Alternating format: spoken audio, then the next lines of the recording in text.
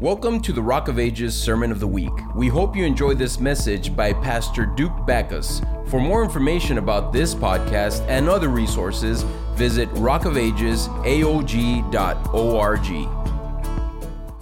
We're looking at this message that I've entitled The Greatest Command, amen, or The Greatest Commandment. And last week we started this teaching that the Lord has just kind of stirred my heart to kind of get into for the next few weeks.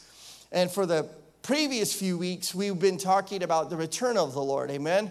That the King will return. And I want to just encourage us tonight because I don't know about you, but, I shared something on social media the other day. It says a lot of people are waiting for, warfare and we're waiting for, the end times to be this scary, fearful, thing that is going to happen. But the truth is that the believers, the beloved of the church of God should be waiting for a wedding. Amen. We should be waiting for a wedding. What does that mean? That means that we are the bride of Christ. Amen. We are the ones that he is coming back for. Thank you.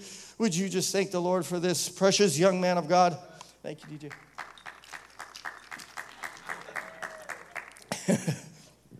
I almost spit out my water. Okay. So humble.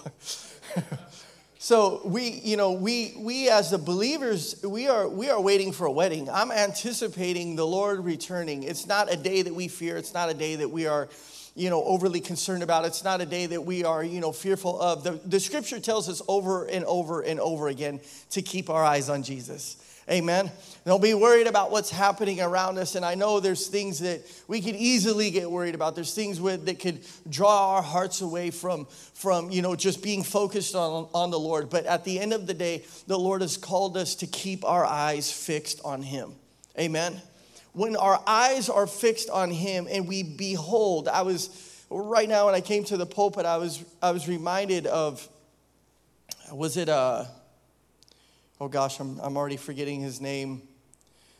Pastor Thomas is going to help me think. Simeon. Sorry, it was Simeon. Thank you, Pastor. You downloaded it for me. The Bible says that Simeon was given a promise that he would behold the Lord, that he would see the Lord. Amen. And Simeon, had lived his life, just this great portion of his life, and he was waiting for the promise, amen? He was waiting to behold Jesus, and after Jesus was born, amen, after he came into the earth, it was Simeon that got to hold the very Son of God, and he said in the scripture, he said, I'll paraphrase it, but he said, my eyes have seen thy glory. My eyes have seen thy glory. And when our eyes are fixed on Jesus, when our eyes are not moved, when our eyes, have blinders on, like those race horses that you see, they have those blinders on. Why do they have those blinders on? So they don't get distracted by everything else and they just run in a straight line. They're focused, they're intentional on where they're headed. And I pray in Jesus' name that as we continue to look at Jesus, the Bible says in Hebrews 12 that he is the author and the perfecter of our faith. Fix your eyes on Jesus, him, the author and the perfecter of your faith. When we do this, church, we will behold the glory of God. I believe that a lot of times people fall out of love with the Lord and they lose their first love. They lose that feeling that, not just a feeling, but that connection in relationship with the Lord. They lose it when they look to other things. Amen. They lose that intimacy and relationship with the Lord when other things occupy their eyes. The Bible says that the eyes are the lamp to the body. They are the lamp to the body. When our eyes are full of light, the body is full of light. When we're looking at Jesus, we're full of Jesus. Amen. When we are focused on the Lord, we are full of everything that Jesus embodies: his power, his authority, his love, his goodness, his faithfulness, his justice, everything. We see that when we focus on Jesus. But the moment that we take our eyes away from Jesus, the moment that other things catch our attention, all of a sudden we come to a place of distraction and we lose our way with the Lord. How many of you know the Bible says that we are to walk in step with the Holy Spirit? Amen? If I don't look where I'm going, and in this case, if I don't look at Jesus, who am I to be following, but I've got my eyes over here, all of a sudden Jesus is going this way and I begin to veer that way. Amen? The Bible says that Jesus said, he said, any man who puts his hand to the plow and looks back is not fit for my kingdom. What was he illustrating? He was illustrating a really important point, and that is this, is in order to live with Jesus, not only daily, but one day for eternity, we cannot take our eyes off of him. That means that he is our focal point, he is our doctrine, he is our belief system, he is everything to us. And when we focus on the Lord and we look at Jesus, we're able to fulfill what he has asked us to fulfill while we live in this earth. Amen? And so tonight as we get into the message, again, titled The Greatest Commandment, I'm excited in my heart to dive deeper into what I believe loving Jesus looks like. And so something that we learned last week is that it's impossible, first and foremost, to love Jesus outside of being born again. Amen? It is impossible to love God unless you are born again.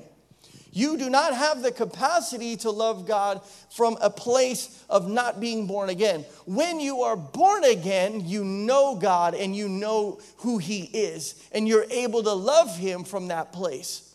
But until we are born again, until we have surrendered our life to Jesus, until we've repented, we've renounced the ways of this world, and we've given our life to Jesus, then and only then can we love him the way that he deserves to be honored and loved. Amen? And so we have to be, repentant of sin. We have to be reconciled to God.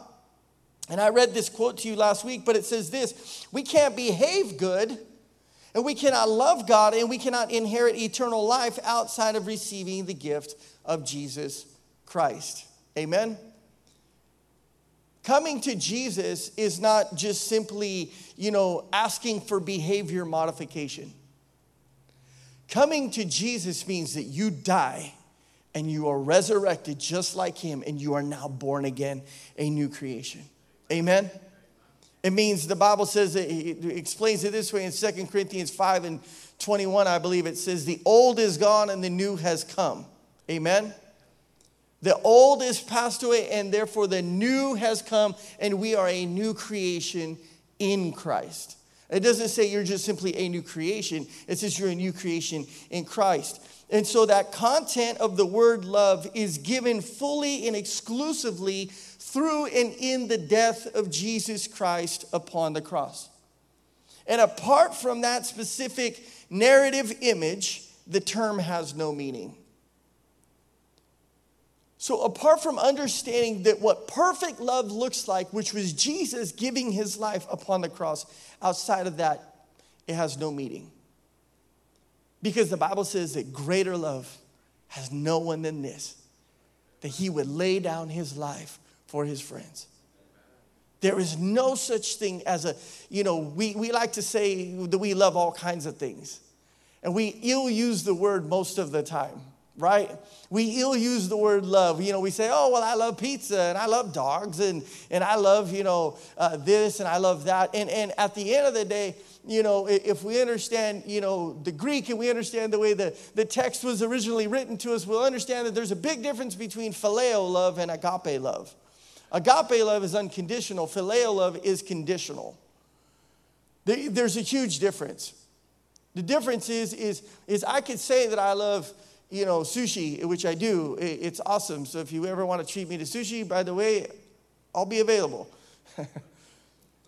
But for me to say that I love sushi doesn't mean that I agape sushi. What does that mean? That I unconditionally love it? No, because if they make it wrong, I'm not going to be crazy about it. Right? If they bring it to me and it's not the same thing, then there's a condition based on my love. And that's not the same thing as what the Lord has offered us. He's given us a perfect love. And so the beauty of the gospel is this. Instead of us trying to reach him, God sent his son to reach us. Amen?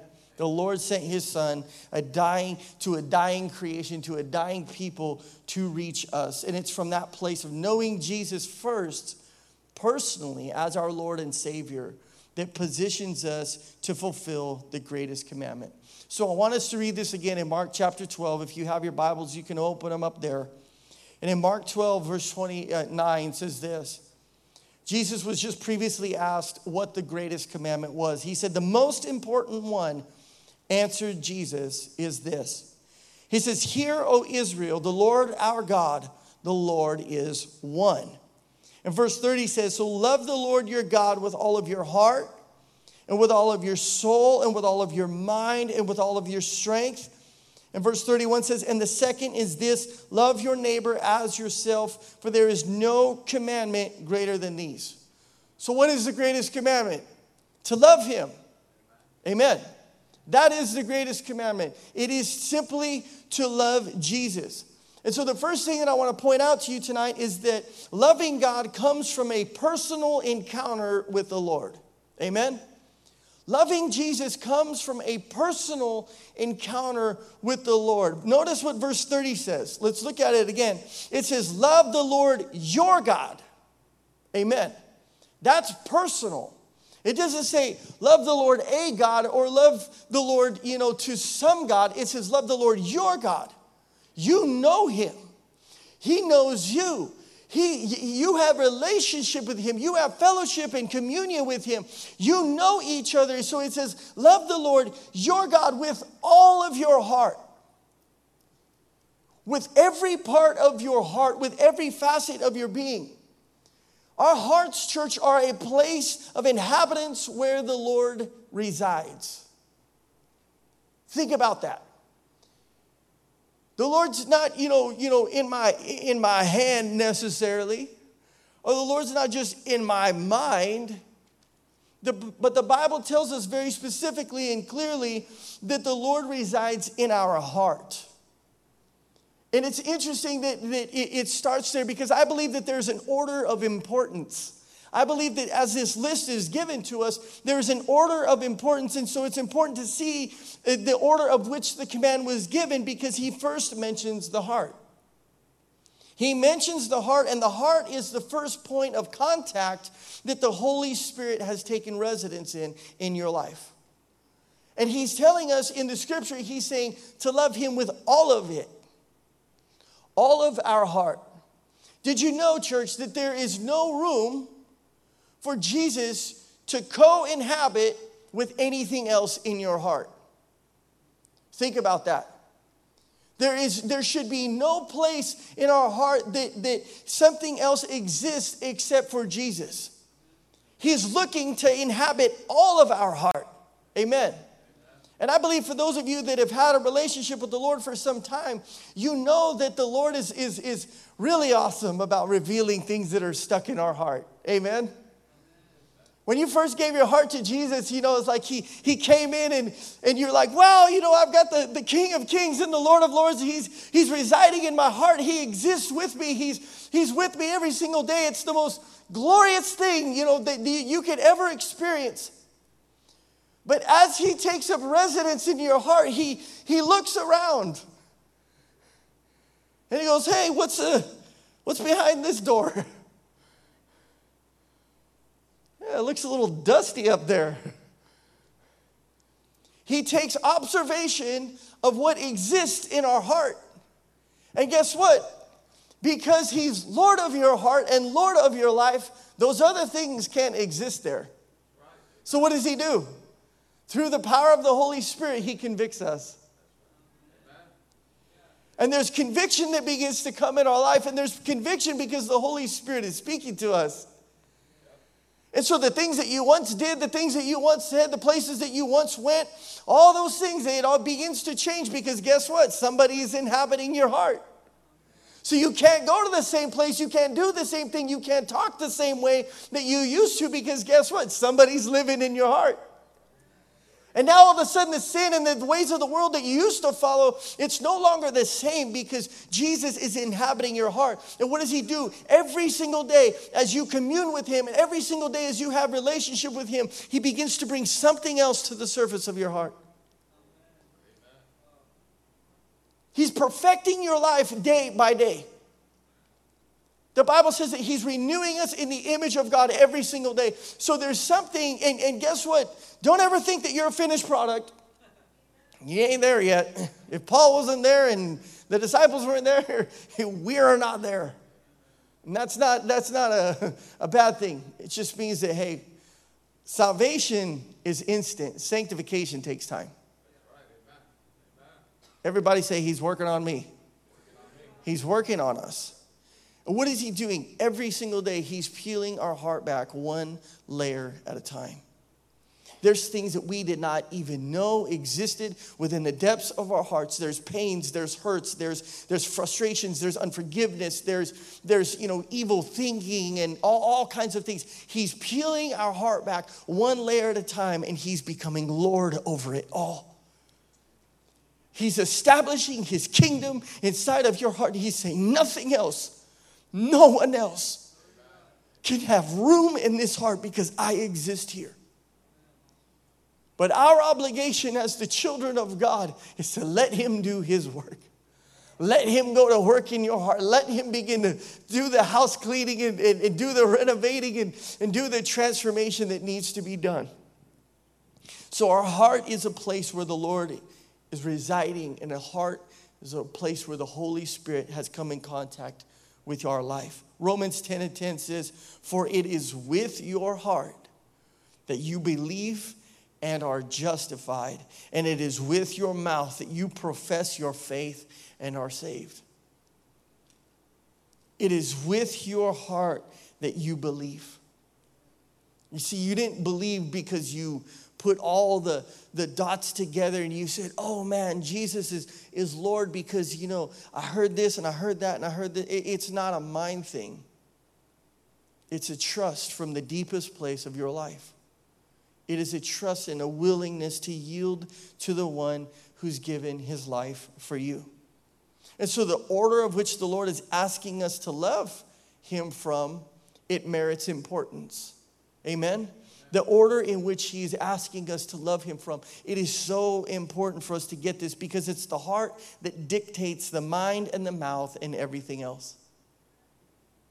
He said, first believe in your heart and then you will confess with your mouth. It is from that place, from that innermost being of our life, that he is asking us to love him from. Matthew 15 and verse 19 speaks about the heart.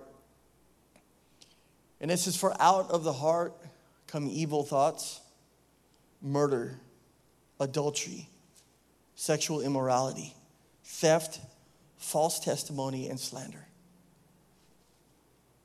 Out of our heart.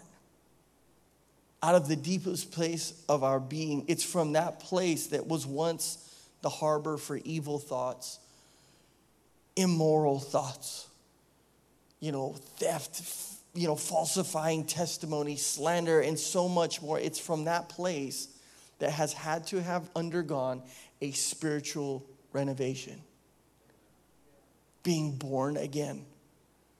It's from that very place in our life because the King of Kings has now moved in and he's taken residence there and he's remodeled and renovated the place for his honor and with his glory. And it's from that very place the Lord is looking from that once harbored evil, the place that once was an inhabitant of evil. It's that place that we are called to love him from. Why is this important to see? I'm glad you asked. Because unless we've had a heart renovation, then loving him from that place will be impossible.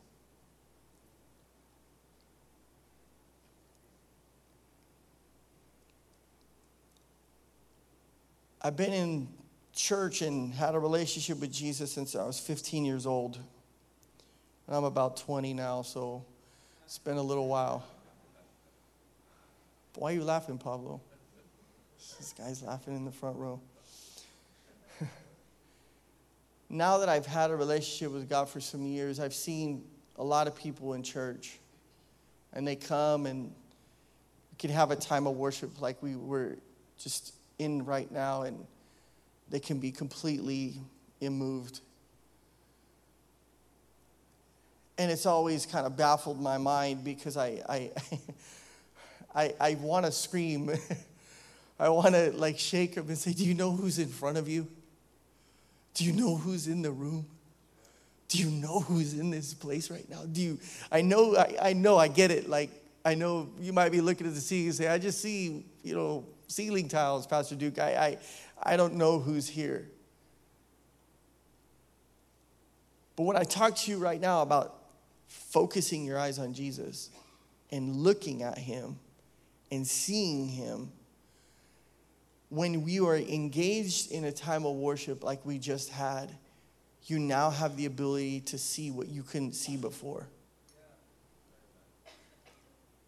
And there's some people that it's obvious that you don't see what he's doing and you don't hear what he's saying because there's been no renovation of your heart.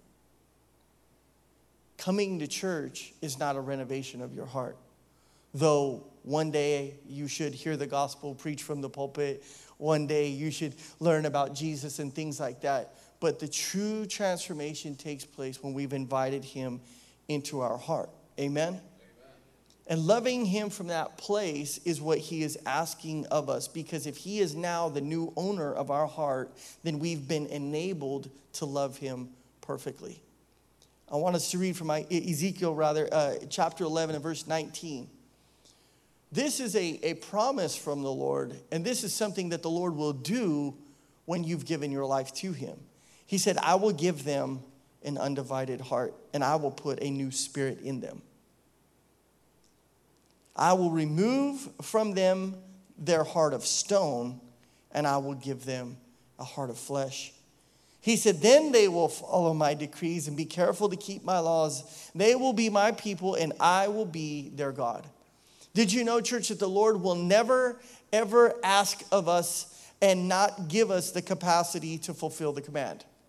He is not going to ask you to love him with all of your heart, with all of your mind, with all of your soul, and with all of your strength if he has not given you what is required to do so. Amen? People get discouraged, in their relationship with God all the time because, the Bible says to heal the sick, to raise the dead, to cast out demons, to trample on snakes and scorpions. And all of a sudden, they pray for somebody once and it doesn't seem like anything happens or whatever. And it's like, well, I'm never going to do that again. Do you know that the Lord has provided? Amen. So that when you do it and you pray for somebody that's sick, you must believe in your heart that it's already done. It's an action of faith. It's not just, I said something and nothing happened, Lord. No, it is a movement of your heart. It is a movement of faith. And the Lord is not going to ask you to love him. The Lord's not going to ask you to honor him and not give you the ability to fulfill what he's asking. So this why when you came to him, he said, I will give you an undivided heart. I will give you a new heart of flesh. I'll take out the heart of stone. And so now you are positioned and you're able and you have everything that you need to love him well. But see, oftentimes the world will say, follow your heart. But how many of you know that when people follow their hearts, most of the time it often leads to others crushing it? Amen. Following your heart is a bad idea. Amen. Just like falling in love is a bad idea. Falling is a mistake. You choose to love somebody. Amen. Big difference. Don't fall in love, ladies, with just any guy. That means that you're making a mistake getting into that relationship. And if God didn't direct you to him and he's not the one for your life and he's not the one that he has willed for you, then guess what? The whole thing is going to end up a mistake. Trust me, I've talked to the people that have gone through it. I got parents to prove it. What am I trying to say? If you follow the leading of your heart more than you follow the leading of the Holy Spirit, more times than not, you will end up broken, crushed, and dismayed. You'll end up confused and you'll end up, sad and you'll end up, all kinds of things because you've chosen to follow that one thing that was actually deceptive. If you do that and Jesus doesn't live inside of your heart, you are in for trouble. Amen. Jeremiah 17 and verse 9 says, the heart is deceitful above all things, and it's beyond cure. Interesting that Jeremiah says that. He says, who can understand it? He said, but I, the Lord, search the heart and examine the mind. What did I talk about? The Lord looks inside of our heart. He's looking at every area of our life. He's in there. He's examining it. He's seeing it. And he said, why? To reward each person according to their conduct and according to what their deeds deserve. If the heart is deceitful above all things, if the heart is this poisonous place and it's beyond cure, then wouldn't it be wise to not trust in our heart itself? Amen? But rather to listen to the one who inhabits it, rather than listen to the one who exists there. You see, if he's not Lord of your heart, then I got to back up for you just a second and say, first of all, he needs to be Lord of your heart. There's no negotiation there. All the rest of the stuff will make zero sense to you if he is not first Lord of your heart. This is why a lot of people get their hearts broken in relationships, because they've chosen to follow their heart and not the Lord. Just because Mr. Prince Charming walks in and tells, some young lady that she's beautiful, it doesn't mean that she should ever compromise her belief. And the church said, amen. Amen, right? Just because the guy's charming, and the young lady gives into pressure doesn't mean that, it's godly. It doesn't mean that God is in the middle of it. Or likewise, the young lady that's beautiful that leads young men into temptation, or you knew that she didn't love Jesus, but you let your heart guide you into something that you knew God wasn't in. The point is that our heart is a horrible guide. Our heart is a horrible leader, and if you follow its leading, you will one day be deceived. And so the Greek word, I want us to understand this, the Greek word used for love in this commandment is agape. That word means to have a preference for, to take pleasure in, to prize it above other things, to be unwilling to abandon it or live without it, to welcome with desire and to long for. Wow. You see, when I think about Jesus, and I read the definition of agape love, to prize him above other things, to be unwilling to abandon him and to do without him, to live without him, to have no other desire, to long for him. That's how I know the Lord's affection is for me. That's how I know the Lord's affection is for you. That's how much he loves us. And the first key, if you will, to loving the Lord with all of our hearts is to love his Son who inhabits ours. It's simple. It's just to love Jesus.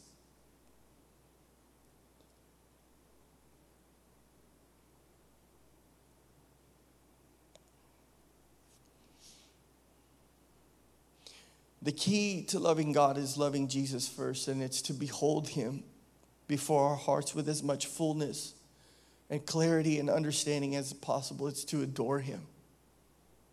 Amen. It's when no one else has your attention. No one else has your gaze. Your heart's not divided. No one else matters. But loving him and honoring him and fulfilling what he's asked from you, that's where the love begins. That's where loving God begins. I've shared this before, but when I got saved and the Lord saved my life, there was two incredible things that I felt, and I'm sure if I asked you to raise your hand, many of you would agree that maybe you experienced the same. But when I gave my heart to Jesus, I could say one of the first things that I felt was an incredible weight lifted off my life that I didn't even know existed. I didn't even know it was there. I was probably 130 pounds when I got saved. wasn't that kind of weight, it was just this weight in my soul that existed that I had no idea why it was there. And the second thing that I felt was I instantly knew what love was. Because every rendition, every experience prior to knowing Jesus wasn't love. And that was love. He was love. I encountered perfect love in that moment. I don't know if you relate to that tonight, but I know that's how it was for me. I encountered the perfect, most precious love of God that just filled my heart and my life in that moment. And the love of Jesus, it does so much for so many people. Amen? It does so much for so many people. The scripture says that for God so loved the world that he gave his one and only son, that whoever would believe in him would not perish but have eternal life. Amen? I said it does so much for so many people. The Bible says that the Lord loves us with an everlasting love. I've been loved by people in this world, and it's not everlasting. Some of them, it was just for a season. Some of it was just because I did something for them, right? Some of it was just because, whatever, That's all conditional. That's all. It falls short of the love that the Lord has for us. The Bible says that he loves us with an everlasting love. The Bible says that his love is unconditional. See, that's what agape love is, right? It's unconditional. It's loving someone by choice and not by obligation. It's choosing every single day. I choose them. I choose them. The Bible says that Jesus formed us, that he knew us before we were formed in our mother's womb. And the Lord, knowing that even we would become this evil inhabitant creation in the world, that we would want to reject him and all these things, he still loved us. And the Bible says that yet while we were sinners, while we were in the middle of being completely, against the things of God, the Bible says that he died for us. You see, that's what love is. Amen? It's loving someone by choice and not by obligation. The Bible says that nothing in all creation could separate us from the love of God that is in Jesus Christ our Lord. Nothing in all creation. And so receiving Jesus means that we are equipped to love God with the same love that he has given us through his Son. Amen? It was said that the true measure of loving God is to love his Son without measure. The true measure of loving God is to love his Son without measure. That means that every day you don't stop loving him. Every day you don't quit loving him. Every day, regardless of how great your day was or how awesome it is or horrible it is, you don't stop loving him because you know that his love towards you is everlasting. And when you receive that love from the Lord, you're able to reflect it back to him. Every single day this goes on and on. And it's just this continuum, if you will, in our life towards the Lord. We love him and we continue to love him. And when I think about that, when I've been honored to marry, a lot of people. And when I hold on, I have one wife. I've said that wrong. I've officiated weddings. That sounds better. Okay, I don't want somebody to listen to this and like, what? Not what I meant. I've been honored to officiate many weddings and help them tie the knot, whatever. And one of the things that I always mention in officiating a ceremony like that is we talk about the ring. And we talk about the ring, how it's a circle. And a circle has no beginning and it has no end, right? It goes on and on and on. And we talk about the ring as being symbolic of our token of love for that spouse. Meaning that love would be continual. It would be endless. It wouldn't, wake up one day and just stop loving, because that's not what the circle represents. But it would wake up every single day. It would choose to love. It would choose to love. It would choose to love. And that's how the Lord, brings us into that place. And that's what he's asking from you. He's asking you to love him every single day. What does loving him every single day look like? It means taking up your cross and following him. It means sharing the gospel with others. It means loving others the way that you have been loved by God. I think a lot of times people have a really distorted view of what the love of God is, because sometimes those of us that say we love God treat others horribly. Amen. That would probably paint a pretty ugly picture in the lives of people, in this world. They would come out with a conclusion that, I guess this loving God is awfully hypocritical, or this loving God is awfully one way or the other. But because their definition of love has been defined by the people that say they know him. Amen. John 13:35 says, in the scripture, it says that the world will know that you are disciples of Jesus when you love one another. Amen. That doesn't mean we accept everything. It doesn't mean we tolerate everything. It simply means that we continually go back to a place of loving them the way that God loves us, with an everlasting love. And we love people that same place, in that same way. I find it interesting when people come to church and they get weary in prayer, and they get weary in worship, and they get weary in Bible study or communion time in the Word, because essentially what we're saying to Jesus is, I have other places I'd rather be. Jesus asked the disciples in the Garden of Gethsemane in his most, crucial moment of his life. He asked them, can you not stay awake with me for an hour and pray? And I get it. The Bible says, though my heart and my flesh may fail, he will never fail us. And the Bible says that, when our flesh is weak, the spirit is strong. Amen. The spirit is willing, but the flesh is weak. But I find it interesting because a lot of times we profess to love God, but we can't wait until it's 8:30.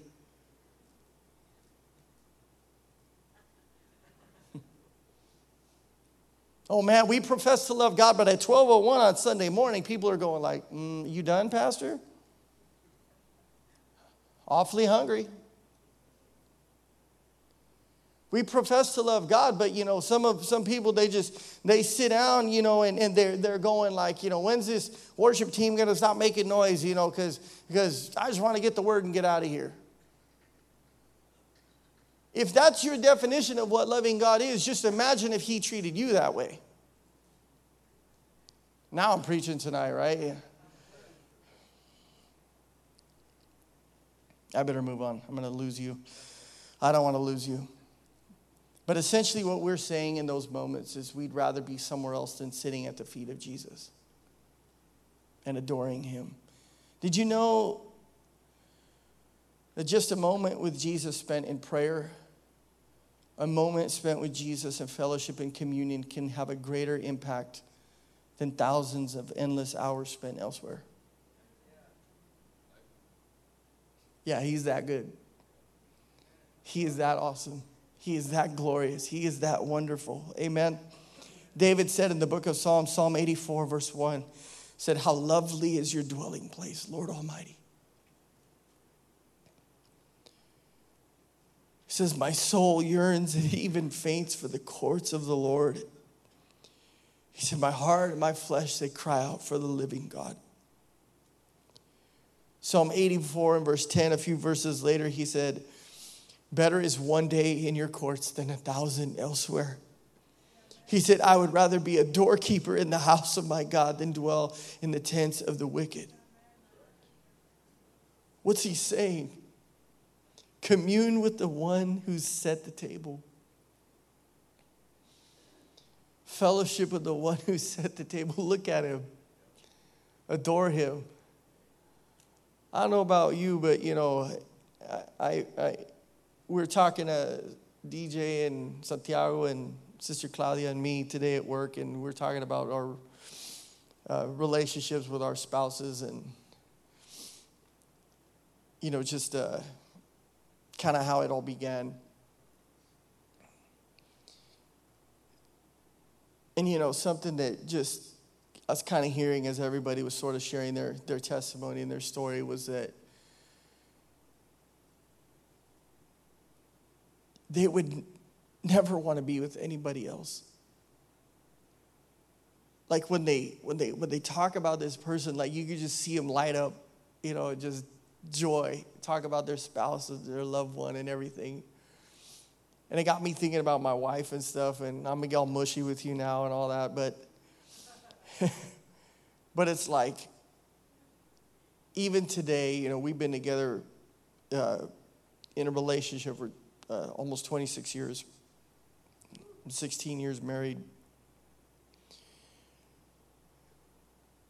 And there's nobody else that I'd rather sit down with. There's no one else I'd rather have a conversation with. There's no one else I'd rather share my fears, my heart, my concerns, my burdens with. Nobody else on this earth. She means that much to me. And the Lord,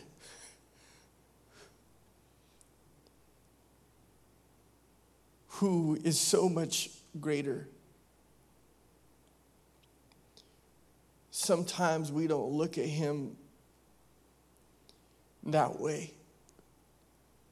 But he deserves to have us sit at his feet, at the table that he's prepared to share everything of our heart with him every day. To listen, to look at him, to behold his glory like Simeon.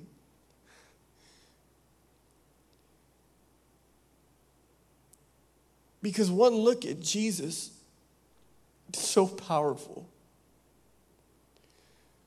One look at the one who saved your soul is the most powerful thing, church. When Jesus sweeps through a room, it's just this unmistakable presence.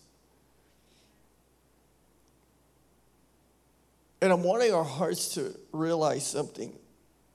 In the days and the season that we're living in, now is not the time. Now is not the time to fall out of love with the Lord. Now is not the time to forsake your first love. Now is not the time to give your attention to everything that's happening in the world. Now is not the time to give your focus and your dreams and your concerns and fears. It's not the time to give them to anybody else, but to sit with Jesus. And when you look at him and he looks back at you, the Bible says it's the loving kindness of the Lord that leads us to repentance.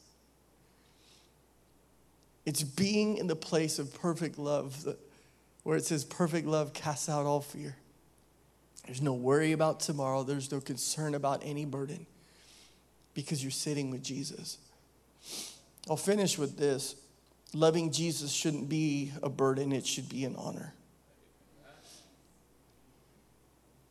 Revelation 3:20 says, "Here I am, and I stand at the door and I knock." It said, "If anyone hears my voice and opens the door, I will come in and I will eat with that person and they with me." There's this beautiful fellowship that happens when we answer the call, when we answer the invitation that Jesus has given to us. There's a story in the book of Luke that teaches us this very interesting kind of scenario in this scene.